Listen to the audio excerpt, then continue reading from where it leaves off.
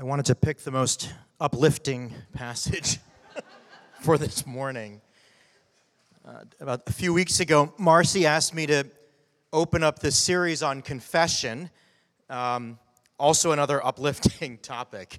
But good morning, I'm Jason. I'm super thrilled that all of you are here today. I'm just a regular attender of the church. My wife, Alicia, she's a lay elder here. My kids, Noah, Lucy, and soon Grace, they attend, truly terrorize the children's service. And outside of the church, I'm a technology entrepreneur. So I'm going to open up today on this topic of confession. But then I'm very, very quickly going to get out of the way because we're actually going to hear from one of the men in our church about his experience with and his testimony on confession. And so today, I'll just plan on addressing two very quick topics. The first is what confession is, and the second, what confession isn't. Now, the story we just heard is the story of King David. For those of you who aren't familiar, David was actually handpicked by God to succeed Saul as the king of Israel. Now, David loved God. David really loved God. He had personal encounter after personal encounter where he firsthand experienced God's power and God's deliverance. David first got to know God in the wilderness, in the forest, where he literally wrestled a lion to save one of his own sheep. He was handpicked by God to show the world for generations and generations to come that, in fact, the little guy can win with the right ally when he beat and killed Goliath. David was, in fact, called in the Bible a man after God's own heart.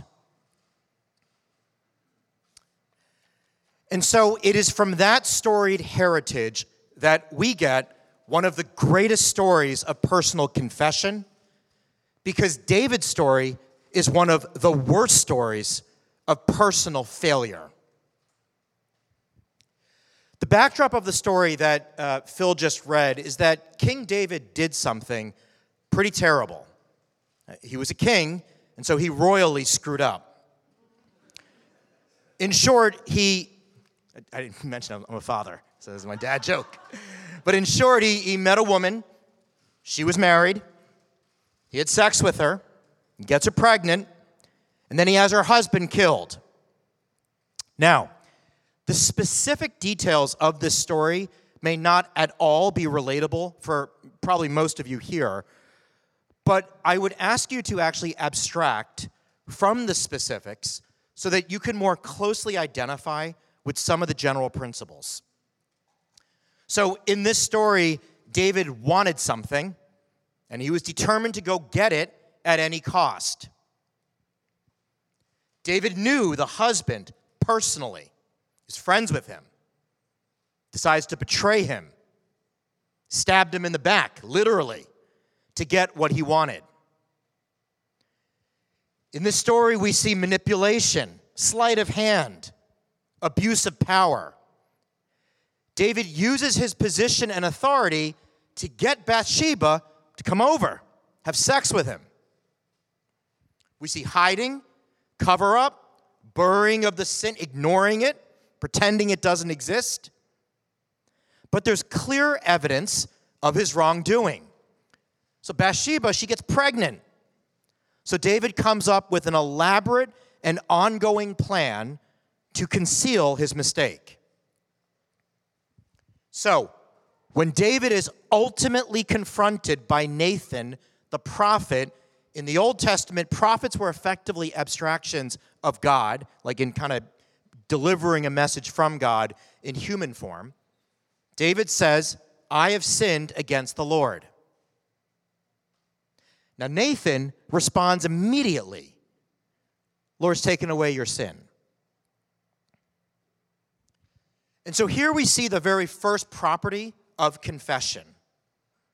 And that is, when we confess, we are immediately forgiven. Let me say that one more time. When we confess, we are immediately forgiven. You may not see God, but God hears our admission of what we did wrong, how we failed, and he says, you are forgiven. That's immediate. It's unequivocal. It's permanent. Let me speak to the folks in this room who are wondering if what I'm saying is actually true, or if you don't have as much familiarity with this concept. If there is any doubt in your mind that God cannot forgive you, you are incorrect. You are wrong. It does not matter how long a sin has been going on, who has been hurt by it, whether anyone else even knows about it. Because when you confess, God forgives you. Period. Full stop. The second point about confession that we see in this story is that while in fact we can go rely on the immediacy of God, usually, the process of confession actually has something in it for us too. Now listen, I don't doubt that David meant it when he said, I have sinned against the Lord. I believe he was genuine, and I believe he was telling the truth. But the story goes on to say that David pleaded with God that God would heal his son. For 7 days straight, David did not eat a single thing. Spends all night in a burlap sack, wailing, crying out to God, face down on the ground. Now I'm going to ask, what was David doing over that 7-day period? Was it literally just about healing his son? Did all he say was, God, please heal my son. God, please heal my son. God, please heal my son. You see, what I think was actually happening was that God was making it increasingly clear to David just what David had actually confessed about. You see, each time over that 7-day period when David asked, God, please heal my son, the reality of what he did and why he was even in that situation to begin with starts to set in, starts to become clearer and clearer, more vivid and more vivid as to why he's even in that situation. What was I thinking? I had it all. Why did I do that? If I could just take it back, I would. These are the thoughts that are going through his mind. Sure, probably also, please heal my son. But I'd ask any of us here, it is impossible to be asking that question and not think about why we're in that situation to begin with. And that is a necessary part of confession. You see, there's a very, very clear difference between God saying, we are forgiven, and us realizing and understanding the depth of what we're actually being forgiven of. And the deeper that we acknowledge and the deeper that we recognize the pain that we've caused ourselves, the pain that we may have caused others, and certainly the pain that we've caused God, actually, the more pure and the richer and the better that confession can become. And the richer the confession becomes, the richer our relationship with God will be coming out of it. You know, as I said, there's not a lot that I have to share today because what I want to do is invite our friend Eric Lee to come share his testimony with us. Eric's a long member of our church. We just left the men's retreat over this past weekend. He's a friend to many men here, someone who has actually come face-to-face with God through the power of confession. And so with that, maybe folks can welcome or join me in welcoming Eric to the stage.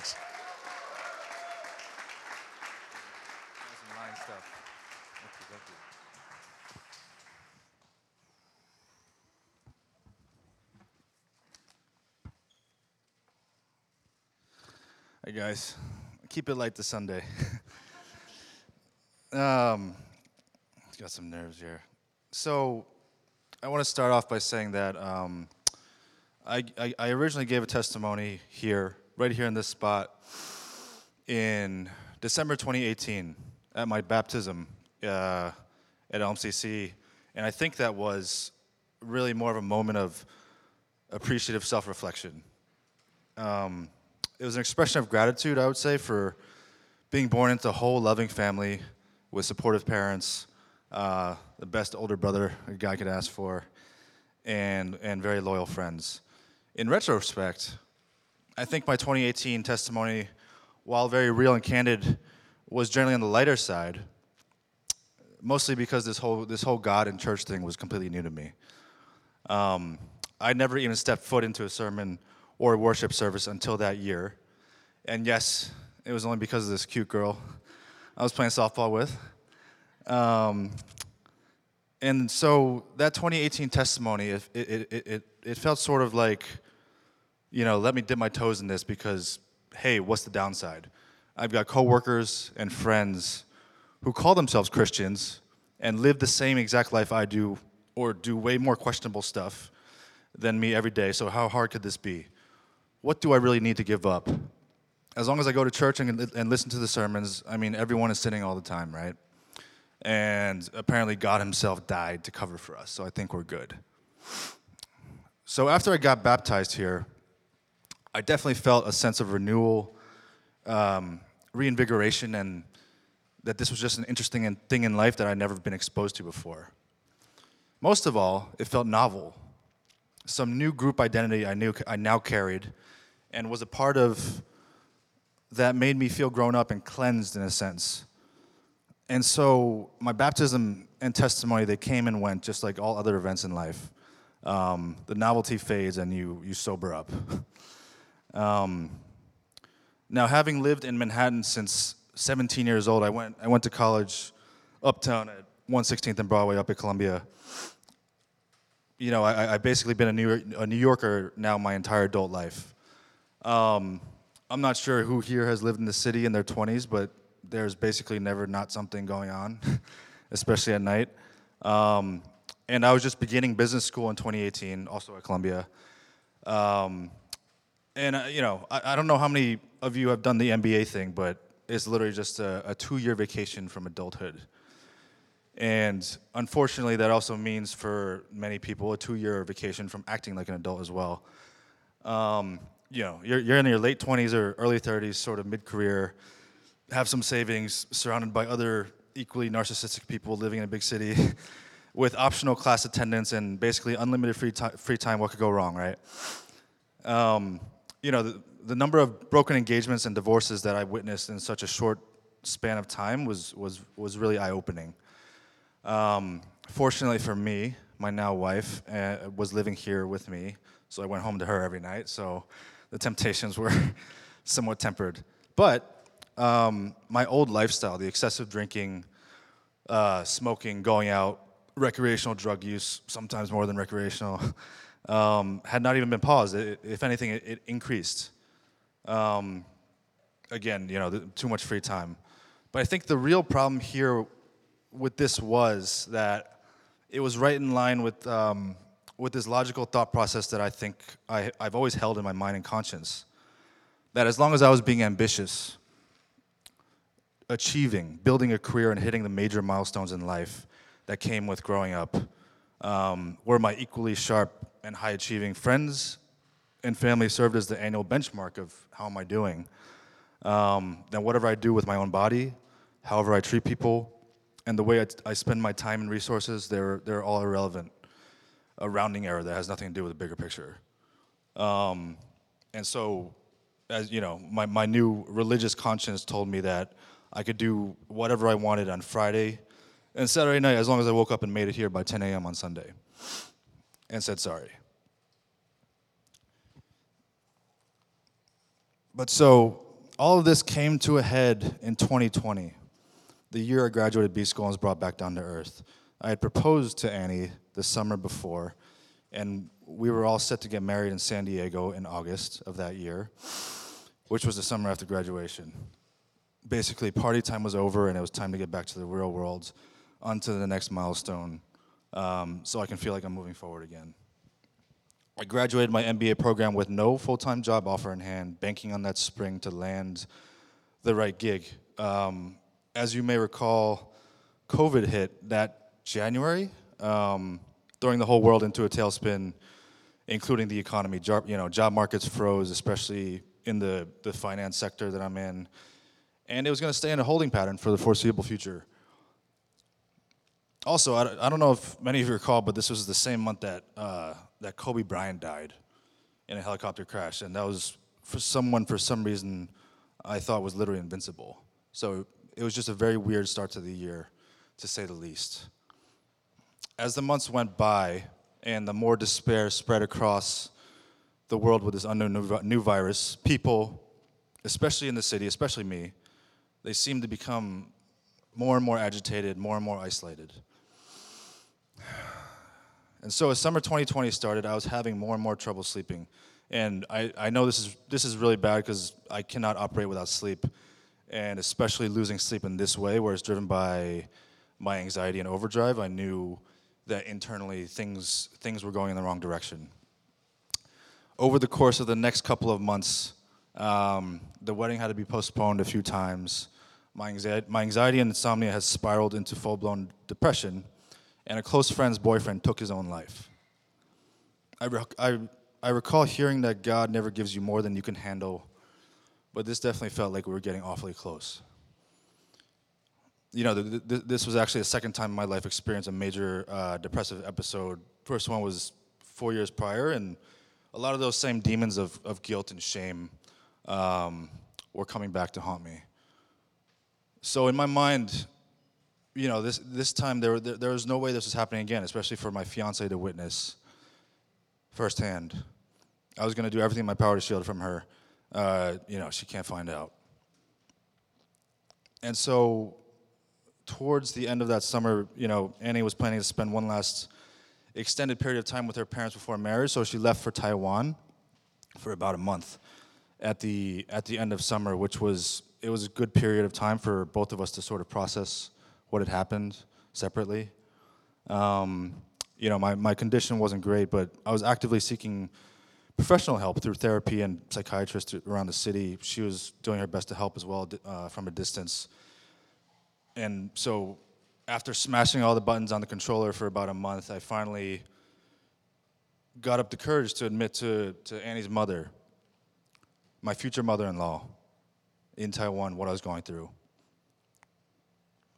And by the grace of God, I would say her reaction, is instead of judging me or being horrified, she instantly contacted a top psychiatrist in Taiwan to help. Within a week of Annie returning with the medication, I started to feel much, much better. I could feel my brain, my mind healing. Sleep was vastly improved. Daily function and motivation, they were back, and most of my energy and affection towards others were restored. I was no longer an empty zombie just walking through the city numb every day. I had a regular Zoom visit with the psychiatrist every couple of weeks or so. It was during this healing period that I had some of the most incredible God experiences. I won't bore everyone with the minute details, but just like inexplicable coincidences with wedding planning, job momentum, interpersonal relationship matters, where the timing and circumstances couldn't have lined up like that if you ran a simulation like 10 million times. And then literally this one night where I was staring my photos from my childhood on my phone, I was a little drunk, but I literally saw a series of lights enter the photos, and they're still there to this day. I'm happy to show this to anyone if they want to see after. And honestly, I feel like these undeniable supernatural experiences actually happen to people all the time. They just don't really talk about it. Because they know people will think that they lost their mind. It's sort of a silent majority situation, but in the best way possible. Anyways, here I am on this spiritual journey where I'm walking with God every day now, hearing His voice through every lyric of every song I listen to. And that fall, also my hero LeBron won his 4th ring, so I was definitely feeling God. And I felt so special, right? Like this huge 180, this turnaround. I felt like I was handpicked by Him above all others to not only survive but to thrive. And this is exactly what led me to my next downfall, because like knowing that my life was saved by God, I somehow interpreted this into, okay, now I'm invincible. And if you talk to my closest friends, they would not be shocked by this at all. A little heat check. So while I looked like I was getting better and healing on the outside, I also allowed some of the old demons to get a grip on me on the inside. Namely, greed, arrogance, and general fear of inadequacy as a man. I got back into very risky, options trading, gambling, cryptocurrency investing, and thinking that I had this idea in my head that I was some kind of prophet from the heavens now. With our wedding rescheduled to a final new date of August 2021, the internal voice inside my head only became louder, telling me that I need to be a provider at all costs. I'm starting a family now. How will it look being unemployed on my wedding day? And so the wagers aggressively increased in size and frequency during that spring, and so did the losses. The biggest problem here was that I wasn't telling anybody about it, especially my future wife, who I knew was trusting me, and who I gave the impression I was doing much better now. This all came crashing down in August 2021, 2 weeks before our wedding. I got up after a sleepless night, and I told Annie that I needed to be admitted to the hospital.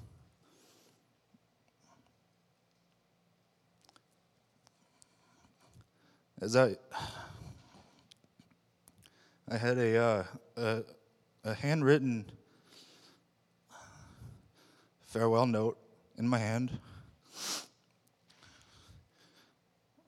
and told her I was going to wait until she went to the office. So we went straight to Mount Sinai West in Upper West Side, and after some consideration, decided to fully explain to the staff, all my dark thoughts and my condition, and to ultimately admit me into the hospital. And it wasn't until about a week into my stay, during visitation hours, that I finally came clean to Annie about all the dumb stuff I've been doing. The self-doubt, confusion, loneliness, and worst of all, shame that I thought I buried forever. It resurfaced, and it came back stronger than ever.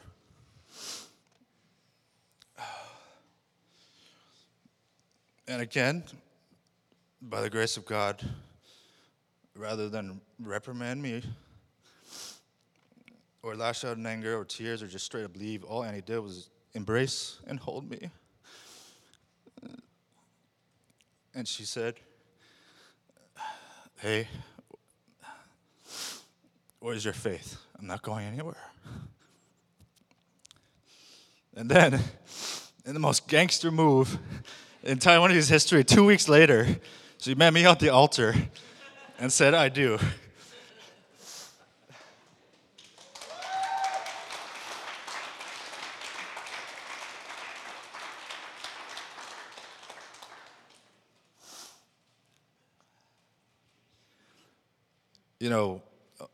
All in all, I think the one thing I guess I can't say about the past 5 years is that, it's been boring.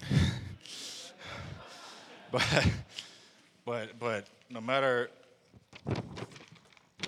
how bumpy the ride has gotten, almost every bump, was caused by my hand trying to jerk the wheel, rather than loosening my grip and trusting Him. And looking back, and Marcy really helped point this out after reading the testimony, I've never had a real turning point in my life until I stopped hiding and stopped lying, most of all to myself. And so now that I have another shot at giving a testimony after about 5 years of officially being a Christian, and thinking, what's the downside? I can say there's definitely a downside. The path to walk now is much more narrow. You know, if I go to church every Sunday, hear the sermons, dance to the band, read the Bible study homework, but behave like an idiot during the week, that is all nonsense. Even worse, I just become a hypocrite, which I've always viewed as the lowest of the low. And I would say that what's even more challenging than a narrower path to walk is, as my other hero, Denzel, once said, when you're at your highest point, that's when the devil comes for you. Marcy Miller never shies away from this topic, which I always appreciate, that we're really at war every day, a spiritual war. You know, in the deepest recesses of the human mind, the things we say to ourselves during times of depression and other affliction, no sane person would ever say this to anyone else. There's zero rational, like, Darwinist evolutionary explanation for suicide ideation. This is literally diametrically opposed to the single highest objective of our animal instinct, which is to survive and to pass on our genes. Its genesis, I think, is almost always from external and internal shame, which comes from the darkest of places. But also, you know, more low-key but equally insidious negative emotions like bitterness, resentment, self-pity, rage. I don't think any of these are from a good place.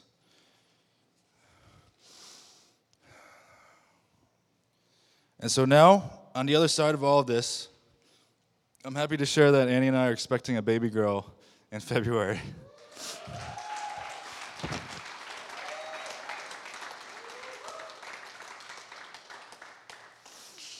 Because despite all of the pain and nastiness we feel and see every day in this world, we sometimes get to experience, purely by the grace of God, moments of joy that are so much more beautiful than everything else, that there's no question it's all worth it. Thank you.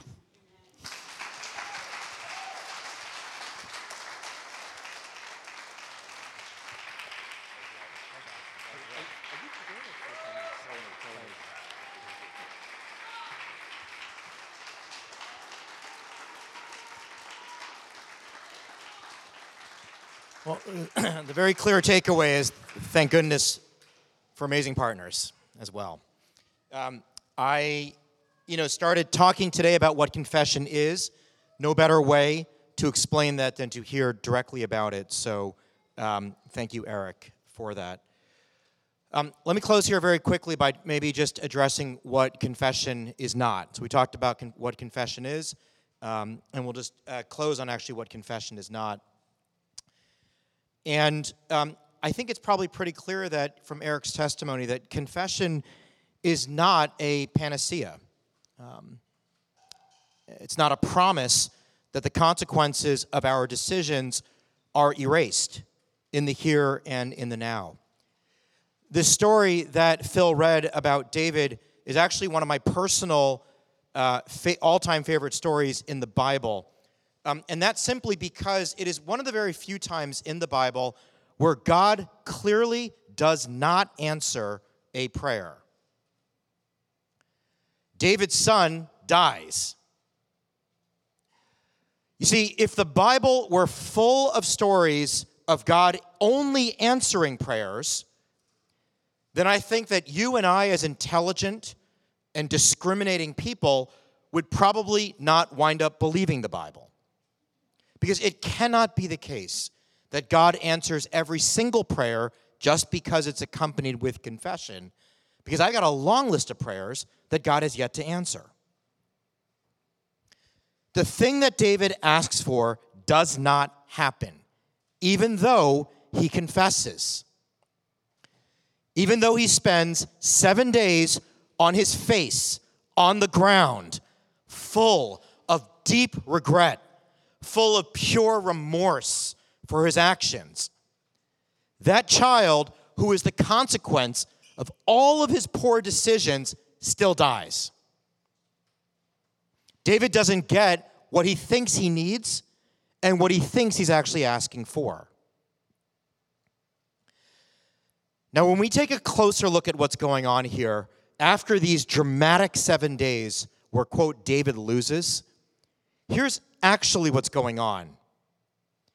In verse 20, what Phil read, it says, after David washed, put on lotions, changed his clothes, goes to the house of the Lord and he worships.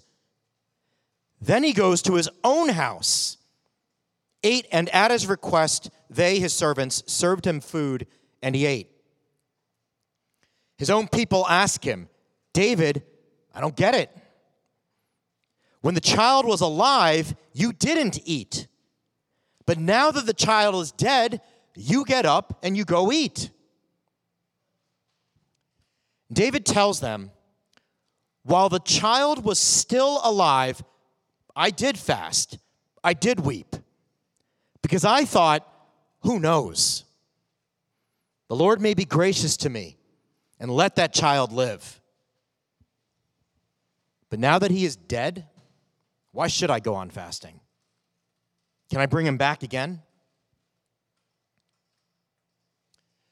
You see, David knew that confession does not equate to prayers being answered, but rather to consequences being accepted.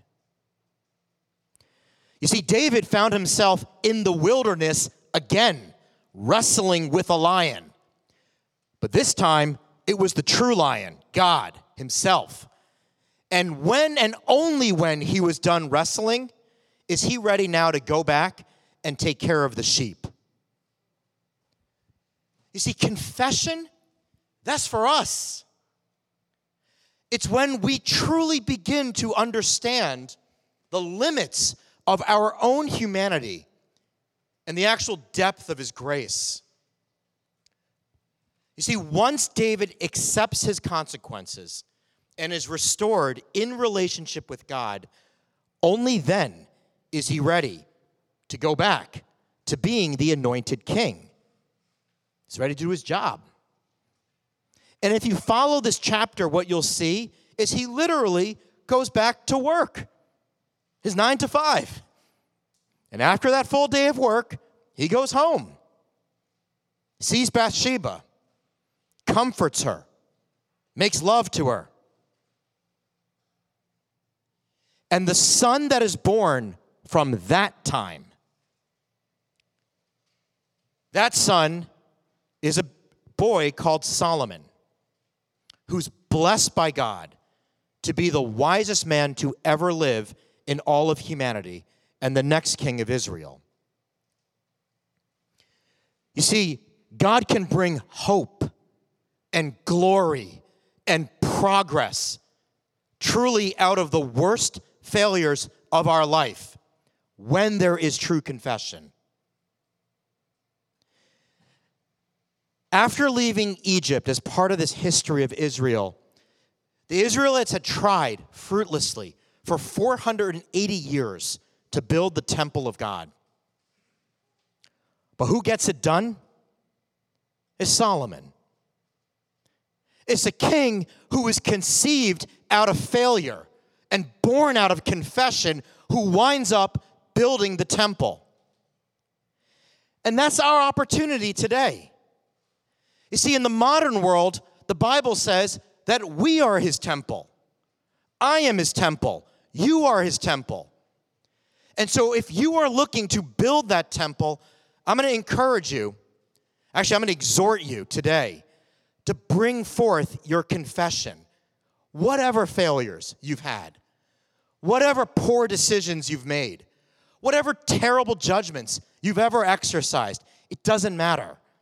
The confession is immediate, and there's something in it for you and for me. Phil's going to come back up here and lead us in a time of individual confession and prayer. If you've never done this before, it's not complicated. Just think about it and admit Well, maybe there's something here that I'm not right with God on, or something I kind of regret, or something maybe it doesn't have to be you found someone, you had sex with them, and they got married, and you killed the guy. It doesn't have to be as dramatic as the story that we just heard, but there are these abstract principles that are captured in this story that I'm going to guess we can all relate to. And my hope is that you take a few minutes and you just confess what's on your heart. You accept the consequences, then I promise you, you'll watch God create something amazing from it. Let me say a quick word of prayer, and then Phil's going to come up and close us out. God, thank you for Eric. Thank you for his honesty. Thank you that you forgive immediately. Thank you for Annie. Thank you for amazing partners, amazing people in our lives. Thank you for the story of David. Thank you for enabling us to accept consequences. And thank you for the hope that we have that you will bring something amazing from it. Amen.